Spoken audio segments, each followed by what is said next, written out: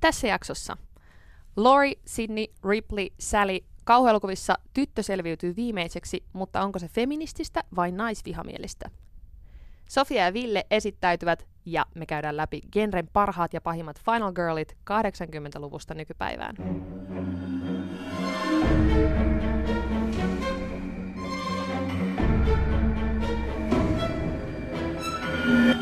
Outo Laakso. Podcast kauhusta. Tervetuloa kuuntelemaan Sofian ja Villen podcastia Outo Laakso podcast kauhusta. Jees, tervetuloa munkin puolesta. Kyseessä on ensimmäinen jakso ja pitäisi varmaan vähän kertoa tässä alussa myös, että mikä on tämän podcastin idea. Ajatus oli syntynyt tuossa ehkä muutama kuukausi sitten, että kun molemmat halusivat tehdä podcastia ja kauhu yhdistää meitä intohimoisesti, tai me olemme intohimoisia kauhun ystäviä, niin haluttiin sitä alkaa tekemään siitä. Ja ajatus on tehdä nyt 5 tai 6 jaksoa tämmöinen ensimmäinen kausi ja jokaisella jaksolla on hieman eri aihe. Mitä tässä enemmän tai vähemmän asiantuntevasti käsitellään. Joo, tänään puhutaan Final Girlista, termi, joka on jotenkin tuntuu, että noussut tässä viimeisen parin vuoden aikana enemmän silleen, että yhä useampi ihminen tietää, mikä on Final Girl, mutta pointtina tässä podcastissa muutenkin on silleen, että käydään perusasioita läpi. Eli ehkä niin kuin tässä podcastissa puhutaan niin kuin kevyesti ja kansanläheisesti kauhusta. Kyllä. Niin, no ei mitään. Pitäisikö me esitellä itsemme vähän tarkemmin? Joo, esitellään pois. Mä olen siis Sofia Tavast. Mitä kaikkea mä sanon mun tittelin. Mä oon ollut radiotoimittajana.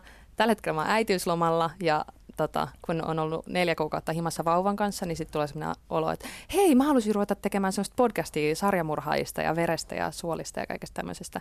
Mä oon Yle X:llä töissä, jonka takia me päästiin tänne, kiitos työpaikka, käyttämään hyvää laadukasta studiota siihen, että puhutaan näistä aiheista. Ja oon tosiaan rakastanut kauhua aina ja myös pelännyt ihan sikana. Mä oon tehnyt mun graduni kauhuelokuvista. Mikäs se oli se mun graduotsikko? Joku, että jumalauta, jatka kuvaamista. Äänikerronta elokuvissa Rec ja Paranormal Activity. Eli siis varsinkin just äänet ja kauhu on semmoinen juttu, mitä on niinku nörtteily kunnolla. Mut joo, mä oon Filmtownissa töissä. Ja opiskellut Amerikassa. Joo, kyllä. Berkeley Universityssä olen yhden kesäkurssin opiskellut American Horroria, eli sen takia auktoriteetti tässä aiheessa. Kyllä, mulla ei ole mitään merittäjiä, mä oon vaan fani. Koska noi oli niin painavia. Ville Yliknuutila on nimi ja toimin IT-alalla suunnittelijana. Se nyt ei ole hirveän mielenkiintoista. Tykkään kyllä kaikenlaisesta kauhusta myös peleissä ja kirjoissa. Et jos Sofialla on vähän enemmän tuommoinen elokuvasuuntautuminen, niin mulla on myös sit vähän kirjojen puolelta ehkä enemmän ja sit just tuolta pelimaailmasta ja roolipelimaailmasta ja myös toki elokuvapuolelta. Niin. Sitten sitä, en tiedä, no kyllä voi puhua tiedostakin, mutta sellaista niin kuin harrastuneisuutta. Joo, no siis ylipäänsä just silleen, että pahoittelut, jos välillä vähän mutuillaan, mutta just se, että varmasti löytyy Suomesta ihmisiä, jotka muistaa niin kuin ohjaajien ja tuotantoyhtiöiden nimet ja vuosiluvut paremmin, mutta niin kuin, nyt ne voi sitten tehdä oman podcastin. Niin, ne vaan siihen. Voitaisiin meidän mausta puhua vielä vähän. Siinä on kuitenkin eroavaisuuksia. Totta. Millaisesta kauhusta tykkäät, Ville? No kiitos, kun kysyit, Sofia. Mä mietin sitä, että millaista mä tykkään. Mä tykkään kyllä semmoista, niinku, no typerä sanoa, mutta hyvästä kauhusta. Niinku, kova. Niin, oikeastaan kaikenlaisesta. Ei mua se niinku genre, että mikä kauhun genre se on, niin se ei sinällään. Että jos se on hyvä tarina, hyvä elokuva, niin sit se on hyvä. Mä vähän niin kuin pistin kaikkea, että mistä mä tykkään, niin mitä semmoisia, mitä mä aina mainitsen, kun joku kysyy. Niin mä en tiedä, onko näillä mitään samaa, mutta esimerkiksi The Others on mun mielestä yksi ihan silleen niin kuin sairaan hyvä. Sitten tietty kaikki klassikot löytyy, niin kuin Manajat ja nää, mutta kaikkihan niistä nyt tykkää. Sitten toi, mikä myös niin kuin aika paljon jakaa mielipiteen, on yksi ihan mun lemppari, on toi niin kuin eka Blair Witch Project. Se on niin kuin sellainen myös, mikä on niin kuin, silloin kun asus metsässä, kun sen näki, niin se oli kyllä niin kuin, se oli vähän se kouluun lähteminen, oli sen jälkeen vähän semmoista mielenkiintoista. Meillä on kyllä tavallaan semmoinen yhteinen maku just, että musta tuntuu, että esimerkiksi just niin kuin Blair Witch Project ja vaikka Paranormal Activity, ne on molemmat, no siis ne on molemmat tämmöisiä niin kuin pseudodokumentaarisia kauhuelokuvia, mutta ne on molemmat myös semmoisia, jotka niin kuin nojaa tosi vahvasti just siihen, että sun täytyy itse vaan niin kuin kuvitella sinne kaikkea. Ja mä rakastan just niinku eniten semmoisia kauhuja, mitä vähemmän näytetään, niin yleensä sen niinku enemmän paniikissa mä oon, ja se niinku toimii, ja sitten niitä niinku jaksaakin kelailla. että tämä klisee, tai heti kun monsteri näytetään tai hirviö, niin sitten jotenkin ei kiinnosta enää yhtään niin paljon. Mä tykkään niinku, ehkä toi on niinku myöskin sellainen juttu, että mä tykkään siis demonikauhusta, kummituksista, semmoisista niinku vanhan koulukunnan sarjamurhaajajutuista. Jotenkin tämä niinku nykypäivän post The Saw-meininki ei yhtään uppoo. Mä vähän harmittaa se jopa, että mä oon niin jotenkin semmoinen, että mä en niinku yhtään semmoista kidutuskauhua. Jotenkin mä en saa siitä kiinni, vaikka mä ymmärrän kyllä, että miksi ihmiset tykkää katsoa semmoista. Mutta kaikki tämmöinen niinku yliluonnollinen ja sitten taas toisaalta niinku semmoiset sarjamurhaajat silloin, kun keskitytään vielä siihen, että nähdään se niinku tavallaan sen uhrin tai etsivän niinku näkökulmasta, niin mä tykkään siitä. Et ehkä siinä on just se, että maailma on niinku niin karsea paikka, että jos lähtee niinku liian realistiseksi, niin sit se ei ole enää kivaa. Et kun mä en usko oikeasti yhtään kummituksiin tai demoneihin, niin silloin niinku, sit niitä on hauska katsoa. Ja oikeastaan sekin, että jos miettii, että miksi että mä pelkään kuitenkin aina iltaisin, niin se ei se ole niinku sitä, että mä pelkään oikeasti, että että joku nyt tulee ja tiiäks, kuristaa mua joku kummitus täältä, vaan niinku siis sitä, että musta on vaan niin kiva kelailla niitä, mitä siinä elokuvassa tapahtui ja olisikohan se voinut tarkoittaa sitä ja sen takia ne leffat aina jää mieleen, jotka on niinku vaikka just joku The Babadook, jossa on mun mielestä vaan ihan uskomattoman hieno semmoinen niinku masennuskuvaus, niin se, että sitten kun on semmoista symboliikkaa, mitä voi jäädä niinku pureskelemaan, niin sitten mä niinku sekoon niihin ja jään ajattelemaan niitä ja sit mua pelottaa. Se on se, mitä mä niinku kauhussa rakastan, että niitä voi oikeasti silleen kunnon lähteä niinku muhistelemaan niitä aiheita.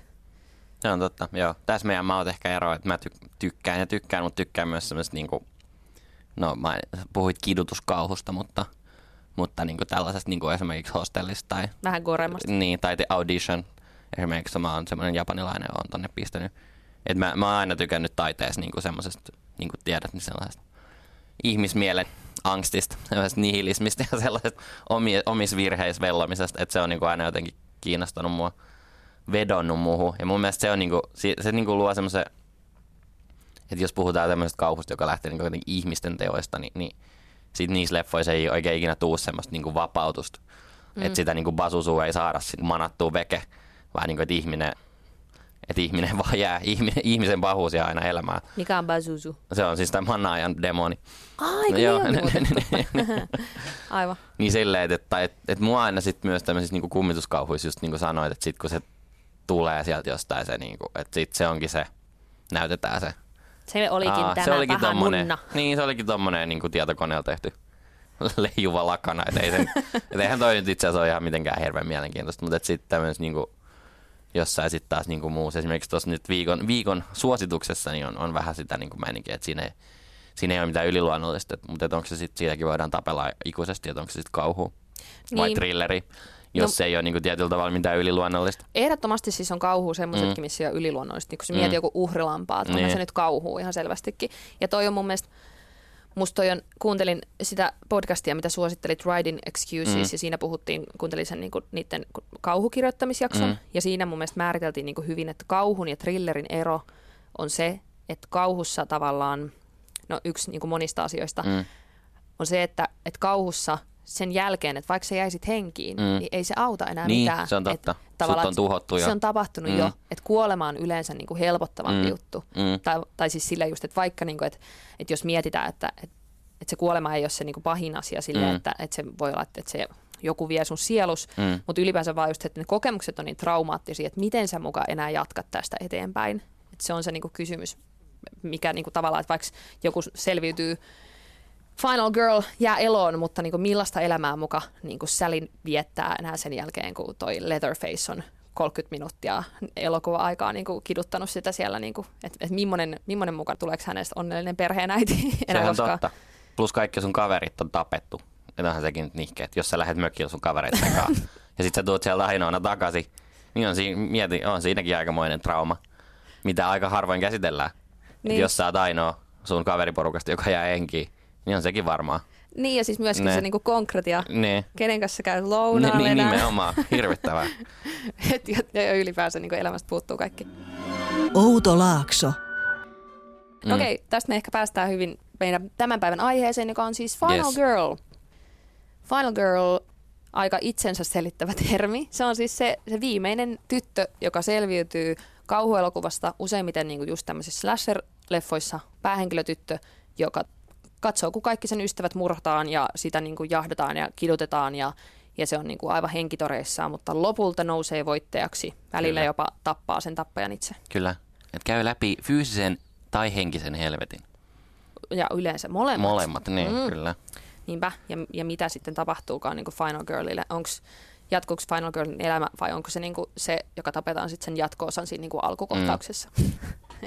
Se on parasta, mitä Final Girlille Kyllä. tulee. No joo, sitten Final Girlin niin kuin tietenkin näitä kliseen mukaan ne niin kuin peruselementit on se, että hän ei harrasta seksiä, kun kaikki muut kaverit harrastaa, eli Final Girl on tämmöinen niin kuin hyveellinen ja siveellinen verrattuna muihin. Eikä myöskään muita oikein tämmöisiä. Tai no, jos on paheita, niin ne on hyvin semmoisia laimeita. Että ei ole esimerkiksi ilkeä tai tämmöinen. Niin kuin, semmoinen niin kuin naisihanne, tietyllä tavalla. Aikansa naisihanne ehkä. Hänen kiltti tyttö. Niin, siis sinänsä aikansa, koska just se, että jos tämä on niinku 70-80-luvulla niinku noussut. Final Girl on siis tämmöisen tyypin kuin Carol J. Clover, niin sen kehittämä termi. Her Body Himself, Gender in Slasher Film on tämä varmaan niinku tämmöinen tiivistävä artikkeli. Sitten tämä Men, Woman and Chainsaws on semmoinen kirja kokonainen, mitä se on tehnyt siitä. Ja niin siinä se niinku määrittelee tämän Final Girlin, eli slasher-genrekään ei ole tietenkään niinku lähtenyt mitenkään niinku syntynyt sillä tavalla, niin kuin, että hei, että näin tämä malli tulee, että sitten on tappaja ja sitten on tämä Final Girl, vaan se on niin kuin bongannut sille, että hei, näissä elokuvissa tapahtuu aina samalla tavalla, että tässä on aina tämä, että niin kuin Mimmi selviytyy ja sitten se on nimennyt sen Final Girliksi. Ja siis mun tutkimustietojeni mukaan Black Christmas, tämmöinen kanadalainen kauhuleffa, joka on tehty vuonna 1974, niin siinä on ollut ensimmäinen tämmöinen Final Girl, joka oli nimeltään Jess. Ja Jess on itse asiassa aika sille stereotypiasta poikkeava Final Girl, koska se on harrastanut seksiä. Itse asiassa hän on raskaana ja harkitsee aborttia. Herra Jumala. Eli siinä niin kuin lähtee tavallaan aika iso osa semmoisesta niin kuin perinteisestä, niin kuin, että mitä se on. Että se on semmoinen hyveellinen, joka ei tee virheitä, ei harrasta seksiä. Niin hän on harrastanut ja vielä ilman kondomia. Ja siksi ansaitsee rangaistuksen. No ei, vaan hän selviytyy tässä Black Christmasissa. Mä katsoin tuossa, jos vähän niin kuin verryttelin, niin Urban Legend-elokuvassa se on niin kuin aivan oppikirjaesimerkki Final Girlista. Ja kaikki niin kuin ihmiset, jotka siinä listitään myös siinä elokuvassa, niin on niin kuin, että ne haluaa harrastaa seksiä. Eli aina ne oikeastaan ne niin kuin tappokohtaukset perustuu. Tai kaikki, jotka siinä listitään, niin on jotenkin seksin kanssa tekemisissä. Esimerkiksi tämä ensimmäinen uhri. En nyt muista hänen niin kuin elokuvan nimeään, mutta sama tyyppi, joka esittää Paceytä tuossa Dawson's Creekissä. Jo itse asiassa siinä elokuvassa on mahtava kohtaus, kun se hahmo lähtee ajamaan autolla ja sieltä lähtee soimaan toi Dawson's Creekin tunnari. Mutta se Pacey vietän Natalien niin keskellä metsää muka puhumaan niin autoon, mutta sitten se alkaakin niin ahdistelee sitä. Tai ei nyt ahdistelee, mutta silleen niin koittaa. Natalie eli siis Jennifer Love Hewitt. Ei.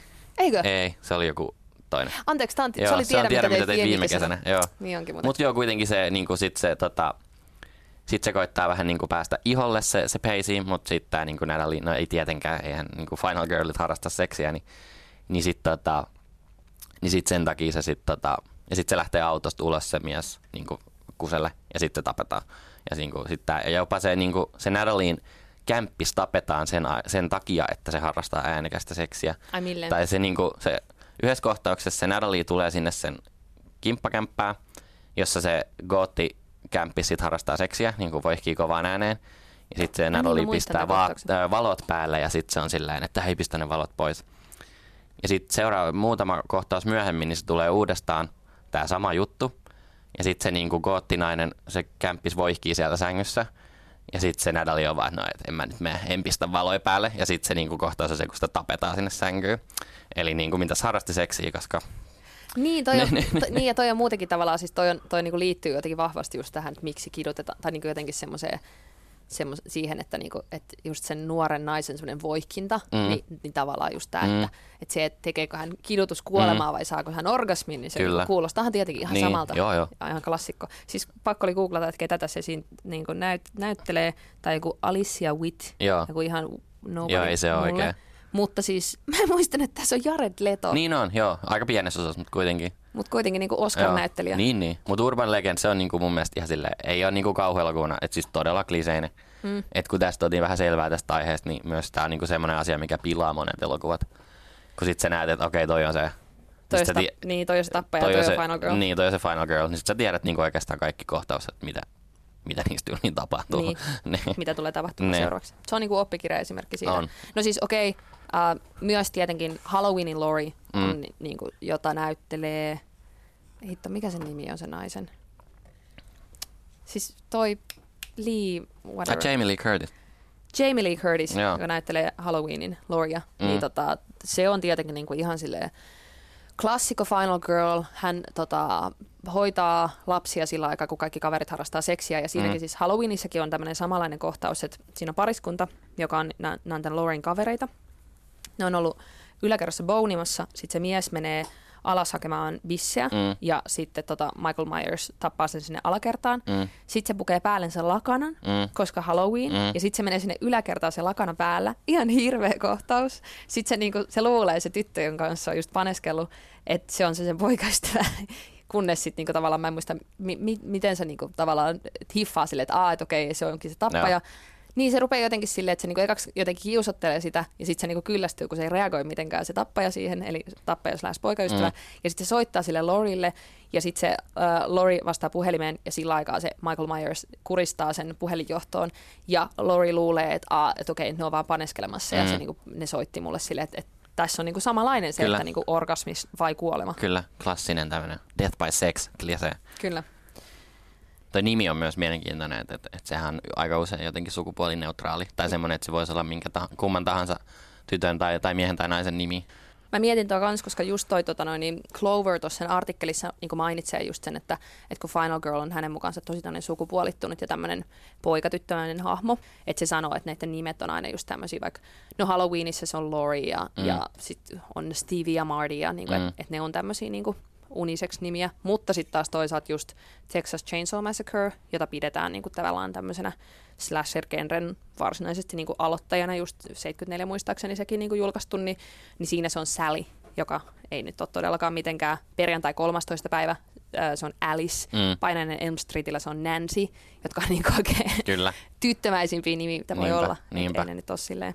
Mutta joo, siis Texas Chainsaw Massacre oli semmoinen, mitä pidetään tosi just semmoisena slasher-genren merkkiteoksena, joka määrittelee paljon sitä, ja siinä just se, joka selviytyy viimeisenä, on Sally. Ja musta tuntuu, että sillä Sallylla ehkä se määrittävin Final Girl-tekijä on se, että hän on tyttö, ja se selviytyy, ja se näkee tavallaan sen, että miten se kaikki kaverit tapetaan ja se löytää niiden ruumiit ja muuta tämmöistä, mutta siis myös jotenkin se, että sillä on tosi pitkä tämä Final Girl-kohtaus, eli se, että kun ainoastaan sitä jahdataan. Et Cloverin mukaan näissä slasher-elokuvissa se viimeinen kolmannes, semmoinen 20-30 minuuttia omistetaan sille, että sitten on enää tappaja ja Final Girl käytännössä, joihin keskitytään, ja sitten sitä kidutetaan sitä naista siellä erilaisissa tilanteissa, että se aina saadaan kiinni, ja sitten se pakenee, ja sitten se saadaan kiinni, ja sitten se joutuu ryömimään kaverinsa ruumiin sisälle ja esittämään jotain, ja sitten se kuitenkin löytyy taas. Ja, että se on semmoinen tekijä, niin se oli ehkä tuossa Sallyssä, koska sitten taas se Sally ei ole mitenkään hirveän fiksu tai semmoinen, että se vaan vähän juoksee siellä kiljujen ympäriinsä. Että sille ei ole taas sitä piirrettä, mitä pidetään nykyään Final Girlilla tärkeänä, että ne on tosi semmoisia, mikä on suomeksi resourceful. Niin, no ne on, mun mielestä se on, ei ne välttämättä ole maailman älykkäimpiä, mutta ne on semmoisia uutteria ja sinnikkäitä. Niin. Että ne ei myöskään panikoi. Tai jos panikoi, niin, tai ne ei pysähdy paikalleen, vaan ne menee eteenpäin aina. Aivan. Että ne jaksaa, ne ei luovuta. Niin, että ne selviytyy koko ajan. Kyllä. Ja sitten jos miettii, että jos Sally on siis Texas Chainsaw Massacre, niin se on vähän semmoinen uhri, joka vaan esittää katsojalle silleen, että tältä tuntuisi. Että sitä Final Girl tekee kanssa, että se ihmiset pystyy projisoimaan tavallaan sen, että toi kaikki kauhu, mitä sille tapahtuu, että vähän se tapahtuisi mulle itselleni. Niin se on siinä vähän semmoinen kuitenkin vaan semmoinen kiljuva nainen.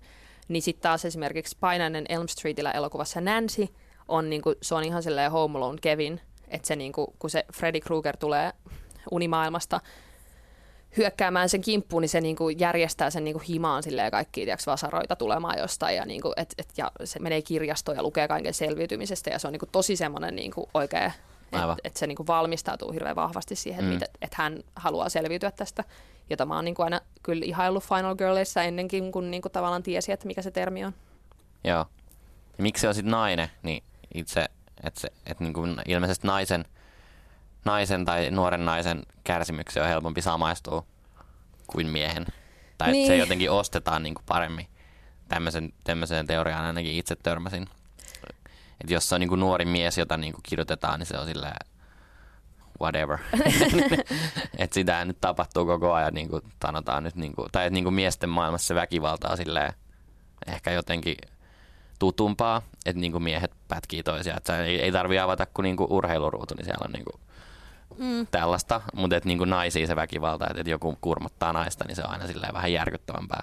Tai ainakin on ollut. On se varmaan edelleen. Totta. Ja siis onhan toi, niinku, se on kyllä mielenkiintoista, että miten se kauhuelokuvissa on niinku mennyt siihen, että esimerkiksi Alfred Hitchcock on sanonut, niinku, että hei, että jos sä haluat oikeasti kunnolla niinku nautiskella siitä kauhusta, niin kidutetaan kaudista naista, että sit ihmisiä kiinnostaa ja että mistä se on niinku lähtenyt.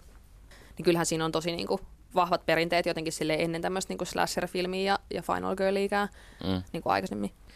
No hei, ennen kuin lähdetään mitenkään niinku syvemmälle tuohon niinku sukupuoleen, niin mä mietin, että mun henkilökohtainen lemppari Final Girl on kyllä Sidney Prescott, eli Scream-elokuvan tää päähenkilö, joka on siis 5 jutun, kuka hän onkaan. Oliko tää se Jennifer?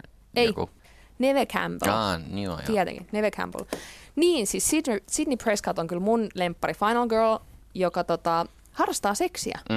Et sinänsä niinku poikkeuksellinen. Ja siis Scream-elokuva on kuitenkin ymmärtääkseni tehty vähän silleen niinku parodiaksi, että siihen on oikein todella kerätty ne kliseet ja siinä sanotaan ääneestä juonta silleen, että hei, nyt tässä kohtaa pitää käyttäytyä näin, jotta selviän. Ja yksi hahmo, se joka tapetaan sillä autotalliovella, niin se niinku just sanoo, että please Mr. Ghostface, I wanna be in the sequel. Et siinä ollaan hirveän tietoisia näistä kliseistä. Mutta silloin kun mä oon nähnyt sen leffan, niin se on ollut niinku ensimmäisiä slashereita, mitä mä oon nähnyt, niin en todellakaan ole niinku kaikki tähän niinku itseironia ja huumori on niinku siis mennyt täysin ohi. Ja siis jotenkin just se, niinku, että miten Sidney Prescott tavallaan jaksaa taistella eteenpäin, niin se on niinku tehnyt muuhun sen niinku vaikutuksen. Ja kun me puhuttiin siitä, että mitä näille tapahtuu näille Final Girleille ja ylipäänsä näille selviytyjille sen jälkeen, niin siis mitä Screamia on tehty 4 tai 5 tai jotain. No, varmaan niinku, enemmänkin. No siis todella paljon, ja Neve Campbell on niinku mukana niissä. Mä en ole ihan varma, onko se ihan kaikissa, mutta kuitenkin ainakin siinä viimeisimmässä, jossa Sidney Prescott on tämmöinen menestynyt kirjailija, koska hän on tehnyt teoksen näistä niinku omista kärsimyskokemuksistaan. Eli se niinku todella osoittaa sen, että vaikka hän on ollut Final Girl ja kärsinyt paljon, niin hänellä on niinku hieno elämä siitä huolimatta. Kyllä. Musta tuntuu, että Screamhän nyt on sehän on semmoinen niinku sisäpiirivitsi, mutta se tuntuu niin varmaan kyllä todella monelta ohi. Myös niinku elokuva-alalta, koska sen jälkeen tuli niinku just näitä urban legendeja ja sun muita tämmöisiä niinku täysin niinku näköalattomia kauhuleffoja, jotka ei osannut ottaa itseään niinku mitenkään itseironisesti, vaan jotenkin niin tosissaan. Ja silloin esimerkiksi urban legend on niinku vaan jotenkin ihan sairaan tylsä elokuva. Mä siis just matkalla tänne mä luin internetistä, että itse asiassa Tiedä mitä teit viime kesänä käsikirjoitus on tehty ennen kuin Scream on tehty, mutta se käsikirjoittaja ei saanut sitä myytyä, koska niinku ei ajateltu, että tällaiselle on mitään tilausta. Mutta sitten kun Screamista tuli niin valtava menestys, niin sen jälkeen se tehtiin se leffa. Eli niin, että tämän jälkeen tulikin tämä niinku kunnon teini-slasher-buumi, mistä aikaisemmin mä en tiedä, en on ollut silloin niin nuori, että en tiedä, että miten noita on niinku kutsuttu noita aikaisempia slashereita, mutta just ehkä tämä niinku tämmöinen, pistetään vaan niinku palikat oikeaan järjestykseen, se on kauhuelokuva tyyppinen. Mutta Screamhän ei ole vielä sitä, se on kyllä niinku, niin, se on hyvä. Se on hyvä, joo. Mutta kyllä se, niinku, sit, kun sen on katsonut myöhemmin, mäkin olin niinku ala-asteella, kun mä sen näin, niin silloinhan se oli ihan niinku täyttä horroria. Että kyllä tämmöiset niinku metatason vitsit meni silloin aika niinku ohi. Mutta nyt kun sen katsoo, niin onhan se ihan selvää, että se on niinku tehty vähän myös silleen. Niinku, se on ollut ehkä sen ajan joku semmoinen Cabin in the Woods. Että se on hyvin tietoinen niistä kliseistä, mitä se käyttää.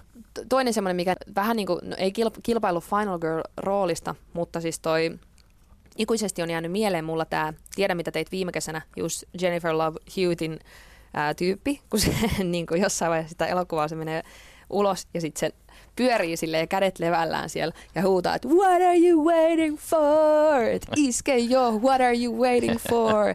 Se on jäänyt mulle mieleen ja se niinku tiivistää sen mun mielestä hirveän hyvin sen Final Girlin kärsimyksen, että mä en vaan niinku kestäisi, että mä vaan niinku ampuisin itteni. Niin. Että mä en vaan niinku, että miten noi pystyy tohon, että mä en niinku kestäisi sitä jännitystä, että musta ei olisi niinku, että mä en taistelisi. Joo, ihan sama. Ihan sama. Se varsinkin peleissä korostuu, kun pelaa jotain Dead Spacea. Että niin kuin elokuvissahan hahmot tekee, mitä ohjaaja käskee, mitä käsikirjoitus käskee. Sitten kun sä pelaat itse, niin sit sä katot sitä niin kuin oviaukkoa, mistä kuuluu jotain hirveät huutoa. Pimeät oviaukkoista. En mä aio mennä tonne. Kotiin. Niin. Et ei mulla ole mitään, mulla on yhtäkään syytä mennä tonne huoneeseen. Onko sulla jotain sellaisia yksittäisiä kohtauksia, mitkä on tehnyt vaikutuksen Final Girl-skenessä, että toi oli hieno niin kuin Final Girl-hetki? No ehkä Alienista just tulee se. Tää niin kuin Ellen Ripley huutaa sillä Alienilla jotain, että come and get me you bitch. Et siinä niin kuin, kyllä se niin kuin Ellen Ripley mun mielestä on sellainen, niin kuin, että se on myös sellainen, että se on niin kuin, jos joku on peräänantamaton, niin hän. Kyllä. No. Mä mietin sitä, me katsottiin hetki sitten toi uusi Blair Witch, joka on yllättävän ok. Voisi olla niin kuin tosi paljon huonompikin. Niin siis siinä on niin kuin just tämmöinen kunnon peräänantamaton kohtaus. Ihan mielettömän siisti se, kun ne on kekkalannut siellä metsässä. Siinä on käytännössä sama juoni kuin siinä niin kuin alkuperäisessä Blair Witchissä. Sitten ne loput löytää sen talon ja sitten se kohtaus siellä talossa kestää niin kuin pidempään kuin alkuperäisessä. Niin siinä jotenkin niin kuin jossain vaiheessa on mennyt sinne talon jonnekin kellarikerrokseen. Ja sitten se niinku sukeltaa jonnekin tyyliin lattiakaivoon tai johonkin, ja sitten se ryömii niinku semmoista niinku klaustrofobisen ahdesta käytävää, semmoista mutasta niinku käytävää, joka koko ajan pienenee ja pienenee eteenpäin sillä tavalla, että se noita niinku tulee sen perästä. Niin se on niinku jotenkin taas oikein semmoinen, että tuossa kohtaa mä olisin vaan silleen, että mä vaan tungen mun naamani tähän mutaan ja niinku tukehdutan itteni, niinku, että ei toi voi selviytyä. Ja sitten se pääsee ulos sieltä, että se niinku kaivautuu läpi siitä tunnelista. Se on ihan hirveä kohtaus, mutta sitä ei nyt ehkä lasketa, koska hän ei selviydy. Niin. Et en mä tiedä, onko siinä Final Girlia. Niin kyllä mun mielestä ehkä Final Girlin pitää selviytyä. Niin, se on totta. Mutta siis se on niinku tavallaan tämmöinen, se on tosi pitkälle Final Girl. Se selviytyy niinku monesta kohtauksesta, mutta ei sit kuitenkaan. Kuka on sun lemppari Final Girl? No ilmiselvä oli tää Ellen Ripley Alienista, mutta sitten mä halusin niinku sivuttaa sen, koska se nyt on. Mutta kaikki tuntee se. Mutta mä lähdin tonne niinku kirjaosastoon, mutta myös niinku ihan niinku klassikkokamaa. Niin mä mietin, tää on niinku vuosisatojen takaa, Dracula. Niinku tää Mina Harker tai Mina Murray, kumpaa hän nyt sit onkaan, Mina Murray ehkä siinä kirjassa. Niin siinä on mun mielestä niinku kaikki tämmöisen klassisen niinku Final Girlin asetelmat, että se on niinku selkeä vastavoima näille kirjan muille naisille. Niin kuin esimerkiksi tälle Lucylle, joka on semmoinen... Kerro niin kuin tavallaan tiivistäen, kuka on Mina, kuka on Lucy. Totta.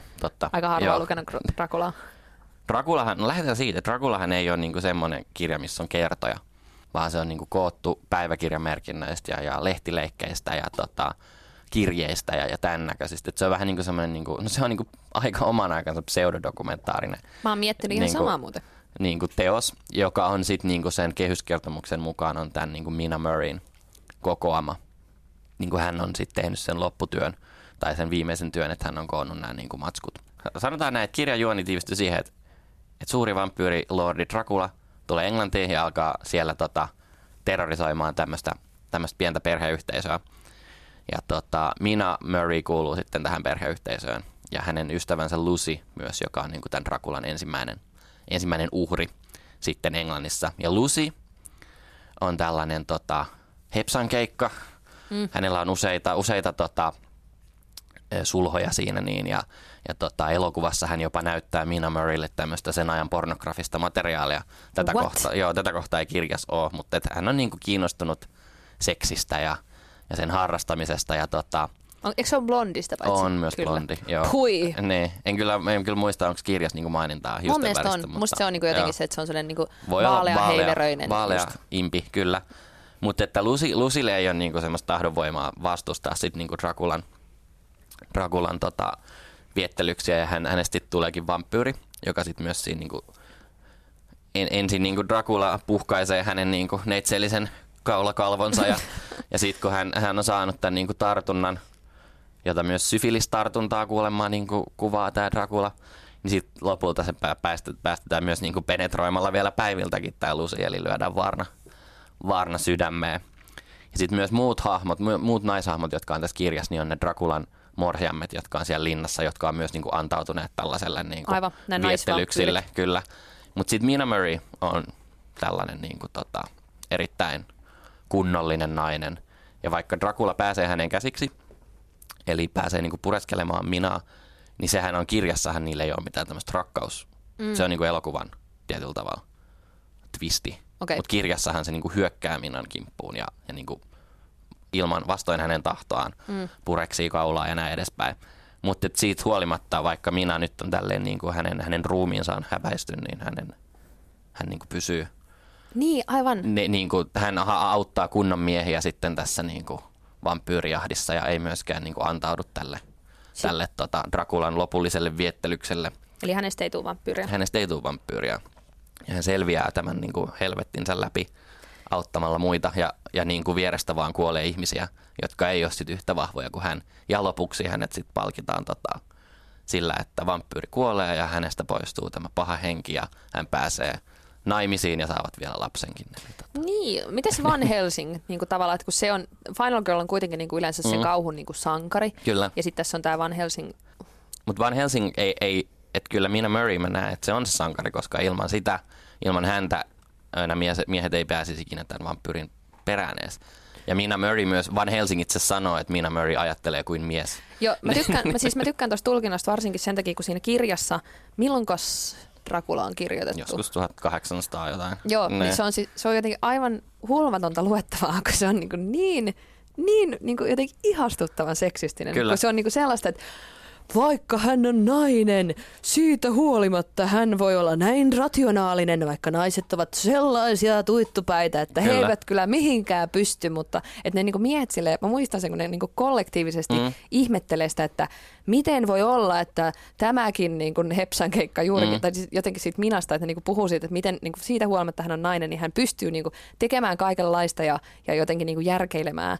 Ja siis mä muistan, kun se on naimisissa yhden niiden äijien kanssa ja sitten siinä on se kohtaus, missä se jotenkin kertoo sille miehelle, että mihin aikaan jotkut lähijunat menee ja sitten ne ihastelee sitä, että hän on kyllä niin hyvä vaimo, kun hän on tällaisenkin opetellut ulkoa. Jotenkin se, että ei, että hittomillaista elämää, että sä istut himas opettelemassa jotain juna-aikataulua sen takia, että jos on mies haluaisi ehkä joskus randomisti tietää, että koska menee junia. Kyllä. Että naisen paikka kyllä oikein. Joo, mutta siinä mun mielestä on nämä kaikki, okei sitä tämmöistä uniseksi nimeä ei ole, mutta et hän menee läpi tämmöisen helvetin, lopussa on katarsis ja sitten niillä sellaisilla sinnikkyydellään ja päättäväisyydellään ja voimillaan onnistuu pahan teilaamaan ja myös se, että ympäriltä ne, jotka on liian heikkoja tai on tämmöisillä viettelyksillä alttiita, kuolee. Eli mun mielestä siinä on ihan kaikki. Joo, ja myös tavallaan se, että se paha on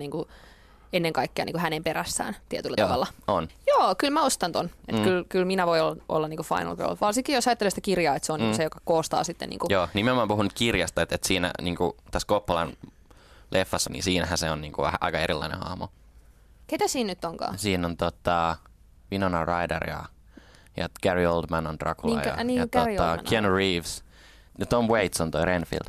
Ja se on tosi semmoinen oopperamainen, se on jopa näytelmämäinen semmoinen, että siinä on tosi semmoisia, se on hauskas lavastettu, että siinä ei edes koiteta mun mielestä tietyissä kohtauksissa edes löytää mitään semmoista realistista, että se on semmoinen, vähän kun katsoisi jotain oopperaa, että se on tosi, ja ihan uskomattoman ylinäytelty myös, mikä on mä tykkään siitä tunnelmasta, että se on semmoinen aika karikatyyrimäinen, sarjakuvamainen jopa, tosi hyvä. Itse asiassa meillä oli tämän pieni pyhiinvaellusmatka pari vuotta sitten. Me käytiin Whitbyn kaupungissa, siis ei me yhdessä, vaan mä mun mieheni kanssa, jossa on siis johon tämä Dracula, kun Dracula saapuu Transylvaniasta Iso-Britanniaan, niin hän saapuu Whitbyin ja siellä on Bram Stoker on ollut siellä kirjoittelemassa sitä kirjaa, oli ihan sairaan hauskaa bongailla sieltä kaikkia niitä mestoja, että tässä kohtaa hän juoksi portaita ulos ja tuossa Dracula seisoi ja siellä on oikeasti semmoinen ihan törkeän hieno vanha kirkko, mikä on pommitettu joskus silleen, että siinä ei ole kattoa. Ja sitten siellä on sellainen hautausmaa, joka kasvaa semmoista kuollutta heinää, ja niistä hautakivistä ei saa mitään selvää, mitä ne on. Sen takia, että jotenkin tuuli on, eroosio on kuluttanut silleen, että se on ihan kuin jostain kauhuleffalla vasteesta se mesta. Että se oli kyllä, siinä ehdottomasti kannatti mennä.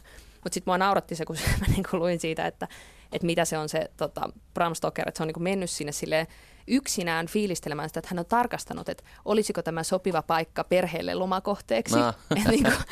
Et siihen aikaan on ollut tapana vissiin, että isä lähtee ensin yksin tsekkaamaan, että is this suitable?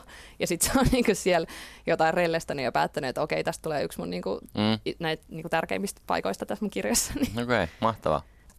Tässä kohtaa me voitaisiin ottaa meidän aiheeseen liittyvät suositukset. Eli mietittiin, että joka kerta meillä on joku teema, niin voidaan heittää tämmöiset nopeat tärpit silleen, että no mikä olisi semmoinen, minkä haluaisi suositella, kirja, leffa, peli, whatever. Niin mikä on Ville sun Final Girl-suositus? Mä lähdin vähän tonne eurooppalaiseen kauhuun ja nyt puhutaan siis NS-kidutuskauhusta. Tällainen vuodelta 2007 elokuva kuin Frontiers. Eurooppalaista niin kuin mistä? Tämä oli tämmöinen niin kuin amerikkalaisittain sanottu. Siis anteeksi, ranskalainen elokuva. Okei. Okay. Ranskalainen elokuva ja ne, jotka ranskalaiset kauhuelokuvaa tietää, niin tuntee ja tietää, niin siellä on esimerkiksi Martyrs ja tätä ja niin kuin, että Frontiers on aika niin kuin ehkä sitä samaa kamaa, ei niin paha kuin joku Martyrs ehkä on, mutta siinä on tämmöinen, että niin kuin, myös tämmöinen, siinä on yhteiskunnallinen kommentaari, eli siinä on äärioikeisto on voittanut Ranskassa vaalit ja sitten niinku on mellakoi Pariisissa ja sitten tämmöinen nuorisojoukko lähtee niinku maaseudulla haneen ja niinku vähän rauhoittuu ja sitten ne menee semmoiseen vanhaan hotelliin ja no siellä sitten on natsit edelleen vallassa sielläkin, jolloin niinku tulee tämmöinen vähän samanlainen kuin ehkä tässä moottorisaamurhaista tämmöinen niinku klassinen maaseudun juntit ja kaupungin ihmiset niinku aika useallakin tasolla, mutta siinä sitten on siellä sitten niinku kommelluksilta ei vältytä ja aika graafisen puhdistuksen kautta sitten niinku tämmöinen yksi nainen selviytyy ja niinku. Ei ollut liikaa paljastuksia. Mun Final Girl-suositus kaikessa yksinkertaisuudessaan on siis tämmöinen leffa kuin You're Next, 2011 tullut. Päällipuolin todella perus tämmöinen niinku säikäyttely, slasher, kauhu. Perhe on niinku kokoontunut kartanoon juhlimaan jotain vuosipäivää ja sitten ulkoa alkaa niinku näkyä tämmöisiä eläinmaskisia hahmoja, jotka sitten niinku säikäyttelee veistä ja muiden kanssa. Paljon on tämmöistä jumpscarea siinä, eli siis saa ihan kunnon pelottelut, mutta sitten tässä on hyvä tämmöinen niinku twisti. Mä ajattelin, että mä en viitti sanoa tästä yhtään enempää, koska musta tää leffa on niinku sitä parempi, mitä vähemmän siitä tietää, eli ei kannata niinku mun mielestä, siis ihan vaan jos menee vaikka jonnekin niinku Internet Movie Databaseen, niin se ensimmäinen lausekin niinku kertoo mun mielestä ihan liikaa turhaa, että niinku, You're Next, kattokaa vaan se. Varmaan jakaa myös vähän mielipiteitä, että onko se niinku mistään kotoisin. Että musta se oli tosi hauska. Osa sitä mieltä hauska ja pelottava, mutta osa sitä mieltä, että ihan skördää. Mutta. Joo, mä olin esimerkiksi sitä mieltä. Niin mä just mun mielestä se oli vähän semmoinen, no en mä sano mitään. Siis, mä ymmärrän, miksi ihmiset tykkää siitä, mutta se ei ollut mulle. Se on ehkä tietyllä tavalla vähän semmoinen yhden tempun poni, mutta mä tykkäsin siitä tempusta, mikä se poni osasi. Joo. Outo Laakso, podcast kauhusta. Tätä aihetta me ollaan vähän niin kuin sivuiltu tässä jo niin kuin monta kertaa ja vähän yritetty silleen, että säästetään sitten, kun puhutaan siitä. Mutta siis Final Girlista nyt on hirveästi ollut väittelyä, että onko tämä feministinen juttu, nainen on päähenkilönä ja sitten se vielä niin kuin selviytyy ja tappaa usein sen tappajansa, vai onko se tämmöinen niin kuin oikein kunnon niin kuin naisvihamielinen silleen, että katsotaan 1,5 tuntia sitä, kun niin kuin jotain naista niin kuin kidutetaan jossain ja niin kuin oikein silleen ho. Että päästään niinku mehustelemaan sillä, että nainen kärsii, niin siitä voitaisiin puhua seuraavaksi. Mitä enemmän mä oon lukenut tästä ja mitä enemmän mä oon funtsinut tätä, niin mulla on tullut vahvempi mielipide tähän asiaan. Mutta siis, jos lähdetään siitä, että mä jotenkin tajusin vasta nyt, kun me valmistauduttiin tätä jaksoa varten sen, että kauhuhan on niinku genre, missä nainen on päähenkilö, joka on niinku tosi harvinaista. Että okei, että ehkä siinä ei päästä tavallaan siihen, että ei siinä varsinaisesti kerrota tarinoita naisista, että naisten näkökulmaa nyt maailmaan, joka ehkä on tämä tämmöinen feministinen toive siinä, että olisi myös enemmän elokuvia, missä olisi nainen päähenkilönä, mutta ylipäänsä siis on nainen päähenkilön. Ne on action-elokuvia, jos on nainen päähenkilönä, eikä ne ole pelkästään silleen kidutettavia uhreja, vaan esimerkiksi jos mietitään Clarice uhrilampaissa, hän on etsivä ja täysin kykenevä toimija. Totta. Tämä on tämmöinen genrepiirre, mitä mä en ole tajunnut aikaisemmin. Ja sitten mä miettinyt, että ehkä mä sen takia tykkään kauhusta, koska on samaistuttavia hahmoja. Mä en ole muuten oikeasti tajunnut tota ennen, mutta nyt kun sanoit se ääneen, niin sehän on ihan totta, että aika tosi useassa on. Mä myös törmäsin tämmöiseen termiin kuin final duo, jota on ilmeisesti aika paljon. Niin siinäkin on, että ainakin toinen on niistä aina on nainen. Niin. Se on silleen kyllä ihan totta. Ja myös mun mielestä kauhu on sillä aika tasa-arvoinen genre, että siinä kyllä kylmätään ihan katsomatta mihinkään NS-rodulliseen tai sukupuoleen elementtiin. Aika paljon pistetään kyllä kylmäksi jengiin. No joo, siis mä en tiedä miten se toteutuu. Musta tuntuu, että leffatekijät osaa ehkä olla vähän varovaisia tämän suhteen, mutta ainakin tämä kliseehän oli aikaisemmin just se, että musta hahmo kuolee ensimmäisenä. Mutta musta tuntuu, että tämänkin kanssa jotenkin kauhu on siitä myös jotenkin tosi ihanalla tavalla niin kuin vähän semmoinen itse puhdistautuva genre, että kun sitä toistaa niin hirveästi, niin sitä kliseet nousee pintaan, niillä ruvetaan nauramaan ja sitten ne itse asiassa muuttuu. Että niin kuin silleen samalla tavalla on ehkä vähän käynyt Final Girlille ja just tällä niin kuin mustana hahmon kuolemalle ja semmoiselle, että niinku, et kun sitä niinku tungetaan tarpeeksi sun naamaan, niin sitten niinku stereotypiat nousee pintaan. Yep. Mutta mä luulen, että niinku keskustelu on ehkä vähän lähtenyt siitä, siis jos Final Girl-termi on niinku keksitty vuonna 1987, että siitä on aika pitkä aika. Ja silloin niinku slasher-genren ympärillä keskustelu on ymmärtääkseni ollut eniten niinku tavallaan sitä, että se on hirveätä paskaa ja sitä ei pitäisi niinku arvostaa ollenkaan. Ja se niinku jotenkin siinä Cloverin tekstissä ainakin, missä se määrittelee sen, niin siinä niinku puhutaan tämmöisestä, että sitä kritisoidaan, että niinku nuoret miehet menee joukolla leffateatteriin hurraamaan sille, että niinku nuorta tyttöä ahdistellaan täällä, joka on niinku mulle täysin vieras konsepti. Et en mä tiedä, ehkä joskus silloin, niinku, joskus silloin 80-luvulla sitten on ollut tällaista, niin. Mutta vaan silleen, niinku, että what? Että onko se ollut oikeasti niinku tavallaan se, että ihmiset kannattaa sitä tappajaa. Ja sitten niinku Clover puhuu paljon semmoisesta, että ensin, niinku, että Final Girl on hieno sen takia, että sä ensin samaistut siihen tappajaan. No, niinku, niissä just kasarileffoissa on aika paljon tämmöistä point of view-tappajaa, että sä niinku tappaja, että kamera kuvaa sen niinku tappajan näkökulmasta, että ensin sä niinku kannatat sitä, että voiko saiston tapettua, ja sitten se niinku elokuvan loppuvaiheessa se kääntyy ympäri, ja sitten niinku mieskatsoja saadaankin samaistumaan naiseen sen takia, että on olemassa Final Girl. Mutta tuntuu aika vanhentuneelta. Joo, ja se on jotenkin vaikea ajatus myös. En ole niin kuin esimerkiksi ikinä törmännyt siihen, tai edes missään niin kuin viihteessä ei mun mielestä ole ikinä viitattukaan siihen, että joku olisi niin kuin ennäs tappajan puolella, jos ne katsoo kauhua tai jotenkin. Niin kuin. Ja sitten toinen semmoinen, mitä on niin kuin silleen kritisoitu, on niin kuin semmoinen, että naisia tapetaan enemmän, että vaikka kaikki saa kaikki lahdataan, mutta että naisia tapettaisiin enemmän ja sitten ehkä se, että niiden tappamiskohtaukset kestää pidempään ja ne on graafisempia, että miehet jotenkin silleen nopeasti teilattaisi. Sillä Cloverilla oli siitä jotain esimerkkejä, mutta sitten mä siis katsoin vaan matkalla tänne silleen, että okei, että Halloween, siinä tapetaan just yhtä paljon miehiä ja naisia. Siinä tapetaan itse asiassa jopa poikakoira ja tyttökoira, okay. Koiratkin on tasapuolisesti. Texas Chainsaw Massacre yhtä paljon. Screamissä tapetaan miehiä enemmän, perjantai 13. päivä miehiä tapetaan enemmän.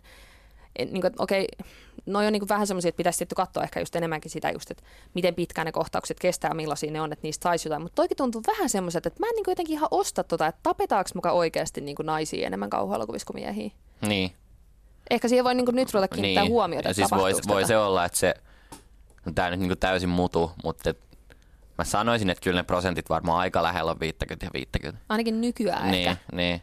Että on, siis, siitä ei nyt pääse mihinkään, että totta kai kauhuelokuvilla on just tämä historia, että Alfred Hitchcockin fiilistelyt siitä, että nyt kidutetaan naisia ja se on sitten hauskaa ja muuta. Että kyllähän sitä on ja että se on usein sellaista, että kuvataan, että jos vaikka miettii suomalaista kauhuelokuvaa Bodom, että miten isossa roolissa mä rakastan Mimosa Villamoa, mutta myöskin, että hänen rintansa siinä leffassa, että on todella semmoista lähikuvaa ja muuta, että kyllä se semmoinen screams and tits on kuitenkin ihan semmoinen juttu, että kyllähän niitä naisia esineellistään kauhuelokuvissa, mutta jotenkin tavallaan mun mielestä se ei kytkeydy varsinaisesti tähän Final Girliin.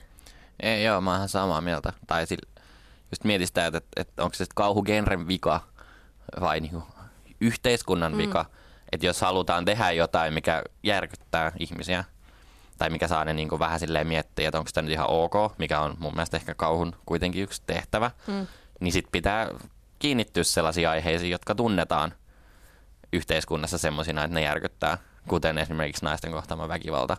Että nuorten miesten kohtaama väkivalta, että tälläkin hetkellä on varmaan 500 menossa, missä nuoret miehet tappaa toisiaan.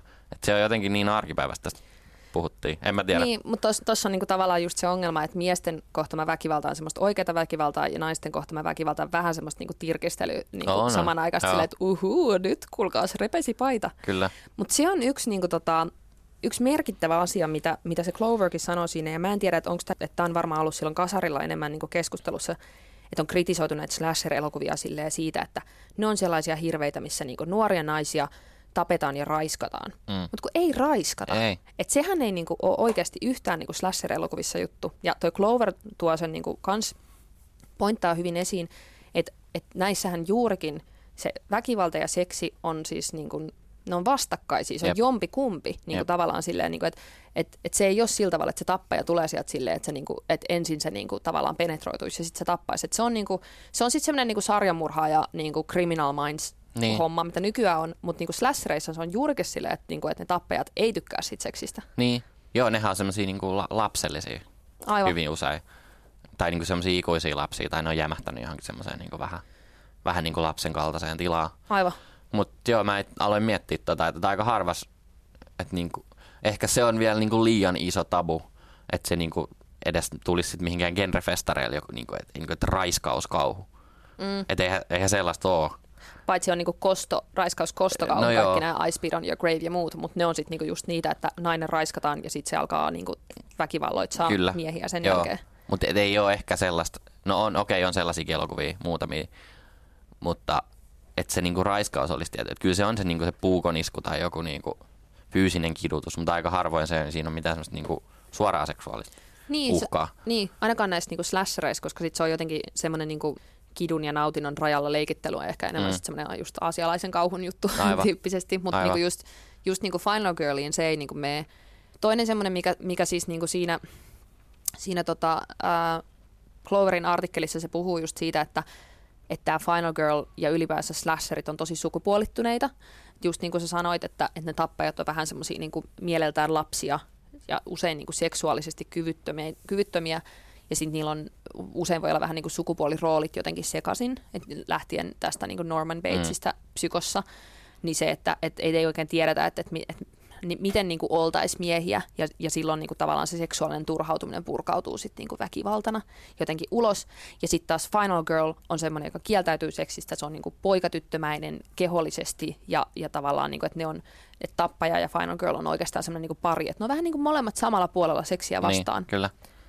Mutta tuosta kun sä teit tätä, niin kuin, tätä meidän ohjelman runkoa, niin kysymyksen asettelu, että onko niin kuin Final Girl niin kuin feministinen ilmiö, tai onko se feminismiä.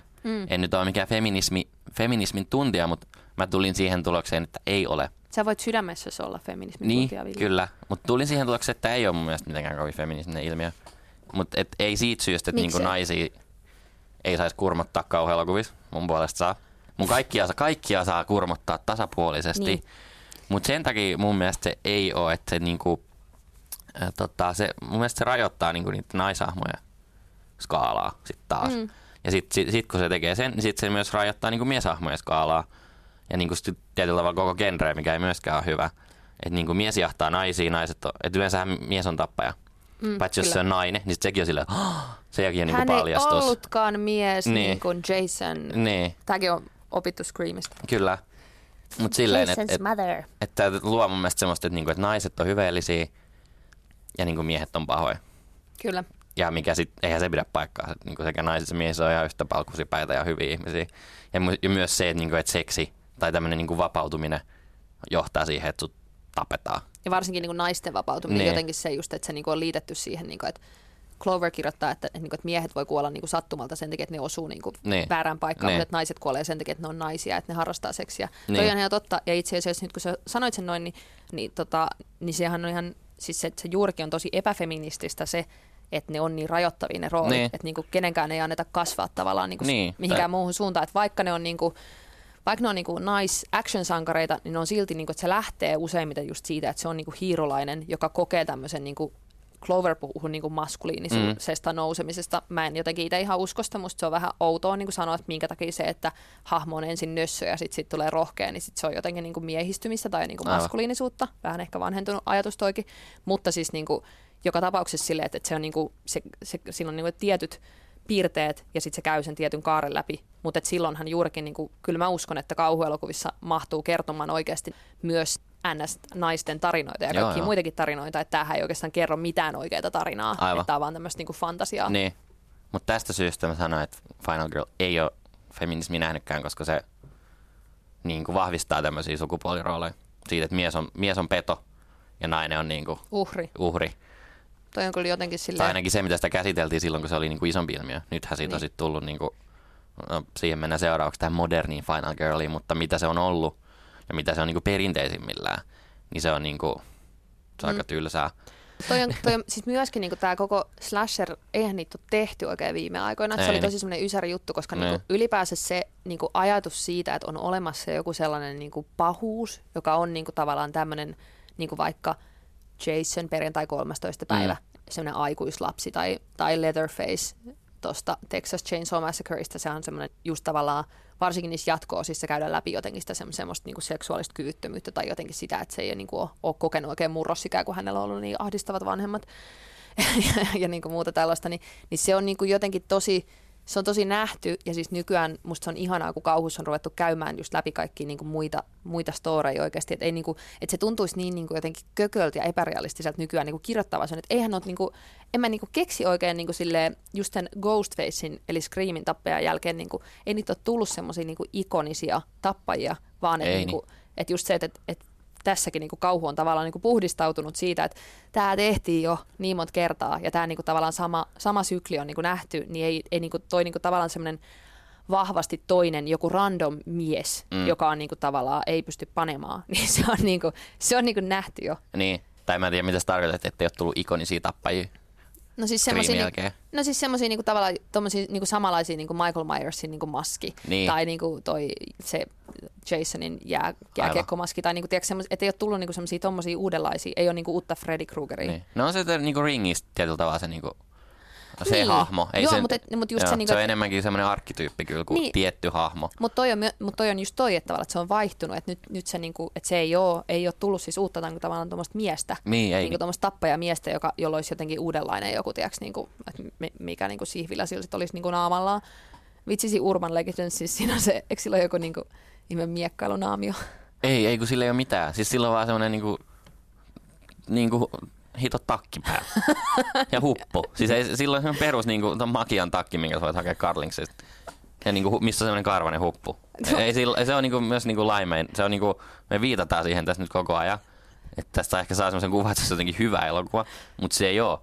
Mutta se voi katsoa niinku silleen opintomateriaalina, koska se on ihan niinku suoraan oppikirjasta. Urban Legends on niinku tavallaan tämän slasher-tappajan pohjanoteraus siinä, että ne ei ole jaksanut edes keksiä. Ei hänellä on vaan takki päällä. Et se on niinku ainoa paljastus siinä, että se olikin nainen. Wow. Joo, okei. Mutta mä törmäsin tämmöiseen toiseen teoriaan, joka on tämmöisen, en mä tiedä onko sitä tuttu sulle, Arin Dembo-niminen yhdysvaltalainen kauhukirjailija. Niin hän on tästä niinku Final Girlista täysin erilainen teoria, että siinä ei olekaan kyse sukupuolista tai niinku tällaisesta sukupuoliasioista, vaan niinku aikuisuuden ja lapsuuden rajapyykistä. Että se on tämmöinen niinku aikuisuuden demoni, se tappaja, joka rankaisee näitä lapsia niinku sellaisista teoista, joille ne yrittää niinku saavuttaa aikuisuuden, kuten juominen tai seksi tai polttaminen. Ja et nämä asiat niinku aikuisilla sallittuja, mutta lapsille ei. Ja se on tämmöinen niinku aikuisuuden kynnystä vartioiva demoni, joka yrittää estää niinku pääsyn tänne aikuisuuteen. Ja tästä kun puhuttiin, että se tappaja maskin takana on myös yleensä tämmöinen niinku ikuinen lapsi, joka on niinku jäänyt sinne. Ja että siihen, että just tappaja ja tämä Final Girl on niinku samalla puolella, koska myös tämä Final Girl niinku pysyy henkisesti lapsena, koska se ei harrasta seksiä tai juo tai mitään. Se pysyy niinku viattomana, josta se voima kukistaa se tappaja nousee. Tosin niinku, toi istuu mun mielestä paljon paremmin, mutta mä niinku tavallaan näkisin ehkä kuitenkin sen, että se Final Girlhän niinku aikuistuu periaatteessa. Että se on just se, että sit, no okei, ei se niinku rupea harrastaa seksiä, niin. Mutta se niinku, mutta se niinku aikuinen maailma tietyllä tavalla tulee semmoisena vastuuttamisena. Niin. Mutta eihän ne niinku aikuisuuden tämmöiset paheet ei tule sen elämään. Ei silleen, mutta jotenkin tavallaan, että se kukistaa sitten sen. Clover puhuu, tämä on niinku se osuus, mikä meni hänen tekstissään mulle sitten jotenkin ihan dadaksi. Että se puhuu siitä, että niinku, tämä on tämä tappaja on tämmöinen ikuinen lapsi ja se oikeastaan se Final Girl ei olekaan tyttö, vaan se on niinku pieni poika, joka sitten niinku tavallaan voittaa feminiinisyytensä ja sen lapsellisuutensa ja niinku muuttuu maskuliiniseksi aikuiseksi ja sitten se niinku tavallaan tällä niinku veitsellä tai jollain muulla tämmöisellä penetroivalla aseella tappaa sen tappajan ja niinku, että kysehän ei, sitten hän kannattaa itse lukea se artikkeli, ehkä mä oon ymmärtänyt jotain väärin, mutta siis että kyse ei ole oikeastaan edes niinku miesten välisestä väkivallasta, kun Final Girl onkin sitten mies eikä nainen niinku symbolisesti, vaan itse asiassa oikeasti tämmöisestä niinku homoerottisesta seksistä jotenkin. Okay. Se, että se jotenkin tuikkaa sitä sillä veitsellä. Mutta en mä tiedä, siellä oli muutenkin, siinä oli kaikkea mahdollista, että niinku tavallaan tappajan paha, pelottava paikka, tämä terrible place on niinku tämmöinen joku vaginaalinen luola ja whatever, että jotenkin niinku hiukan ehkä lähtenyt tämmöinen sukupuoliroolittaminen käsistä mun niinku näkemyksiin. Niin, että joskus se sikari on vaan sikari. Just näin. Niin siinä itse asiassa kun luin tätä Final Girl, että mikä se on, niin toi mitä mainitsit, että se tulee sitten tämmöisellä niinku fallosmaisella aseella. Just aina, niin kuin esimerkiksi Ellen Ripley, sillähän on semmoinen niinku mieletön niinku tuubi pystyssä, kun se sitä alienia sitten siellä niinku metsästää. Et se on, en tiedä onko se tarkoituksellista vai ei. Mikä ase ei ole fallosmainen. Niin, mä just mietin, että mikä niinku hito haavi se sitten on, jos haluat joku semmoisen niinku vaginaalisen bussin, jolla kyllä. kuristat sen. Se on totta. Mutta niinku, joo, siis ehdottomasti kyllä mä näen tuossa niinku symboliikkaa, mutta niinku, ei tämä niinku, ei ole tavallaan joko tai kysymys. Niin. Musta tuntuu ehkä just se, että se kritiikki tätä kohtaan on tullut just tuosta niinku Urban Legends 90-luvun slasherista, jossa niinku sitä hahmoa ei niinku jakseta enää kehittää, että se on vaan niinku tosi semmoista niinku yksitoikkoista. Mutta mut sen jälkeen varsinaisesti niitä ei ole nähty, paitsi sitten tämmöisiä niinku Final Girl with a Twist. Paitsi ei, että koska mun mielestä että esimerkiksi Green Infernos on ihan puhdasvärinen old school Final Girl, joka itse asiassa pelastuu sen takia, että hän on neitsyt. Oikeasti? Joo. Okei. Mutta mä en tiedä, että onko se tämmöinen, se on Eli Rothin elokuva kuitenkin, että hän varmaan tuntee genren kuitenkin aika hyvin, että se voi myös olla tämmöinen pieni silmänisku. Sehän on muutenkin aika old school tämmöinen kannibaali niin kuin meininki.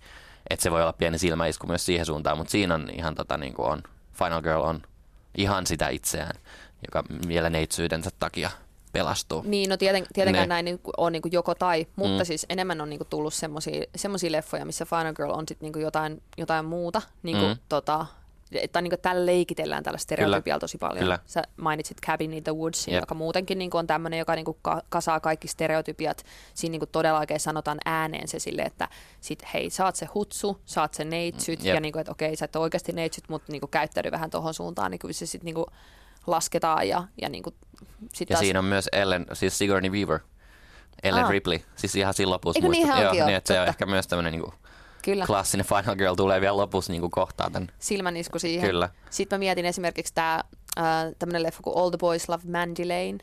Sitä pohjustaan pitkään, että tämä on nyt sitten se Final Girl, mutta sitten paljastuukin, että se olikin sitten se tappaja. Aivan. Niin se, niinku, että se ei ollutkaan se niinku hyveellinen, vaan että nämä naisetkin pystyy semmoiseen niinku hirmutekoihin. Aivan. Jennifer's Body on vähän niinku samanlainen, missä on toi Megan Fox. Kun niin onkin, joo. Jossa niinku tavallaan vähän silleen, no hän ei olisi kyllä niinku Final Girl, mutta niinku, siinä niinku leikitellään sillä, että hänen kehoaan niinku himoitaan niin paljon. Ja sitten tulee, tulee joku vampyyri vai elävä kuollut vai mikä. Mutta niinku, demoni. Joka tapauksessa mielestäni siinäkin on niinku sitä samaa semmoista, niinku, että just se, että muutetaan kauhistuttavaksi niinku se naisen niinku keho tai se. Joo, kyllä ne nykyiset Final Girls, ne on hyvin semmoista itsetietoista niinku metatason leikittelyä sille, että selkeästi tiedetään, minkä kanssa ollaan tekemisissä, just niin kuin joku It Follows myös. Ja sitten Your Next, minkä mainitsitkin. Joo. Ja sitten Cabin in the Woods, mulla on täällä myös. Musta tämä homma vähän niin kuin hajoaa, kun sitä rupeaa miettimään liian pitkälle. Että just se, niin kuin, että mikä sitten on Final Girl, että tavallaan, että onko sitä olemassa enää. Koska ei niin kuin, tavallaan se, että jos kauhuelokuvan päähenkilö on nainen, koska onko se aina Final Girl? Niin, koska niinku tavallaan se, että kyllähän noin niinku elementit siitä, että käy läpi jonkun helvetin ja selviytyy siitä, niin se on kauhean juomi. Niinku siis sille, että niin niissä kaikissa käy. Ja tavallaan se, että me ollaan päästy semmoiseen pisteeseen, että onko The Ringissä se niinku Rachel, niin onko se Final Girl, koska se on nainen ja se selviytyy. Niinku, että siinä jää sen poikakieloon, mutta siis niinku, että sitten on tavallaan vaan niinku myös naisia, jotka on päähenkilöitä, jotka on sankareita. Että tavallaan just, että onko sitä Final Girlia enää edes olemassa. Niinpä, että se vaatii sen, että se on tietyllä tavalla niin, semmoinen. Ehkä Final Girl vaatii sen, niinku, sen lapsen kaltaisen niinku vastavoiman. No ei, koska tästä päästään just siihen, että mä en ole kyllä niinku varma, että onko Ripley Final Girl. Siis sehän on niinku kaikissa listoissa aina ykkösenä, että kaikkein paras Final Girl onkin Ripley. Mutta just se, niinku, että no onko se Final Girl sen takia, että se on sen leffan päähenkilö ja se selviytyy loppuun asti, mutta silloin niinku, mä jotenkin näkisin, että Final Girl tarvitsee sen niinku tappajan, se tarvitsee sen niinku lapsen kaltaisen, niinku, ei välttämättä mieshahmo, mutta tavallaan siis silleen, että mä näen sen semmoisena slasher-juttuna, koska just se, että mikä muuten erottaa niinku tavallaan sen Ripleyn matkan vaikka jostain ylipäänsä niinku sankarimatkasta ja niinku semmoisesta perusleffajuonesta, että miksi me ajateltaisiin sillä tavalla, että jos leffan päähenkilö on mies, niin se on päähenkilö, jos se on nainen, joka selviytyy loppuun asti, niin sitten se on niinku Final Girl, joka on niinku tavallaan, että sitten sen termin voi niinku levittää mihin vaan. Et mä sanoisin tavallaan, että se Ripley ei ole Final Girl, että niinku, vaan että se on niinku se on tietyn genren juttu ja se on vähän mennyt jo. Niin, siitäkin voidaan tapella ikuisuus, että onko se Alien kauhu vai ei. No joo. Siis eka. Niin. Jatko-osathan ei, mutta ykkönen mun mielestä on. Mutta mä tiedän ihmisiä, kenen mielestä ei. Niin, mutta no joo. Tai mun mielestä on, en mä muista mitä mä sanoin. Oi, niin sä sanoit. Joo. Toi on mun mielestä niinku mielenkiintoinen se ristiriita, että kun mainitsit, että niinku kauhua pidetään niinku vähän niinku moraalittomana genrenä, niinku paheellisena, niinku roskana. Mutta silti sitten taas niinku Final Girl, varsinkin perinteisemmillään, niin sehän niinku promotoi semmoista tosi niinku konservatiivisia arvoja. Että niinku, joo, että kauhu on niin kamalaa, mutta sitten kuitenkin vaan siinä niinku se antaa sen viesti, että älä dokaa ja pane, niin sit sä selveit. Niin, tai jäljit 80-luvulla. niin. Se on totta kyllä. Että onko se niinku sit kuitenkin tämmöinen niinku varsinkin tämmöinen amerikkalaisen perinteinen kauhu, niin onko se tämmöinen ollut tämmöinen niinku Troija-hevonen, milloin niinku menty niinku nuorten päähän ja niinku alitajuisesti kerrottu niille, että älkää dokatko ja panko. Niin. Vai onko se vaan semmoinen niinku tavallaan just se semmoinen niinku sen niiden ohjaajien ja tekijöiden niinku silmänisku sitä kohtaan, koska vaikka esimerkiksi It Followsissa niinku on tämmöinen demoni, joka välittyy seksin niinku tavallaan, että se rupeaa seuraamaan sua, jos sä niin harrastat seksiä ja sä voit laittaa sen eteenpäin niinku harrastamalla seksiä, niin siinähän niinku todella seksi on pahasta, mutta mä ainakin itse näen sen leffan enemmän niin kuin semmoisena symbolina juurikin sitä niin kuin tunkkaista yhdysvaltalaista niin kuin seksin leimallisuutta kohtaan kuin siinä, että se seksin harrastaminen olisi oikeasti pahasta. Eli onko niin kuin tavallaan nämä slasher-elokuvatkin ollut vähän semmoisia, niin kuin, että hiukan niin kuin nauretaan sille yhteiskunnalle, jossa se on niin paheellista. Voi olla. Mutta mä tykkään tuosta ajatuksesta semmoinen salajuoni silleen, kyllä, että niin. oikeasti joku kristillinen äärijärjestö niin. rahoittaakin silleen jotain perjantai 13. päivä 7. osaa. Jep. Tähän on hyvä lopettaa. Kyllä. Outo Laakso podcast kauhusta, meidän ensimmäinen jaksomme, joka käsitteli Final Girlia. Joo. Facebookista löytyy lisää Outo Laakso podcast kauhusta. Mä olen Sofia. Minä olen Ville. Kiva kun kuuntelit.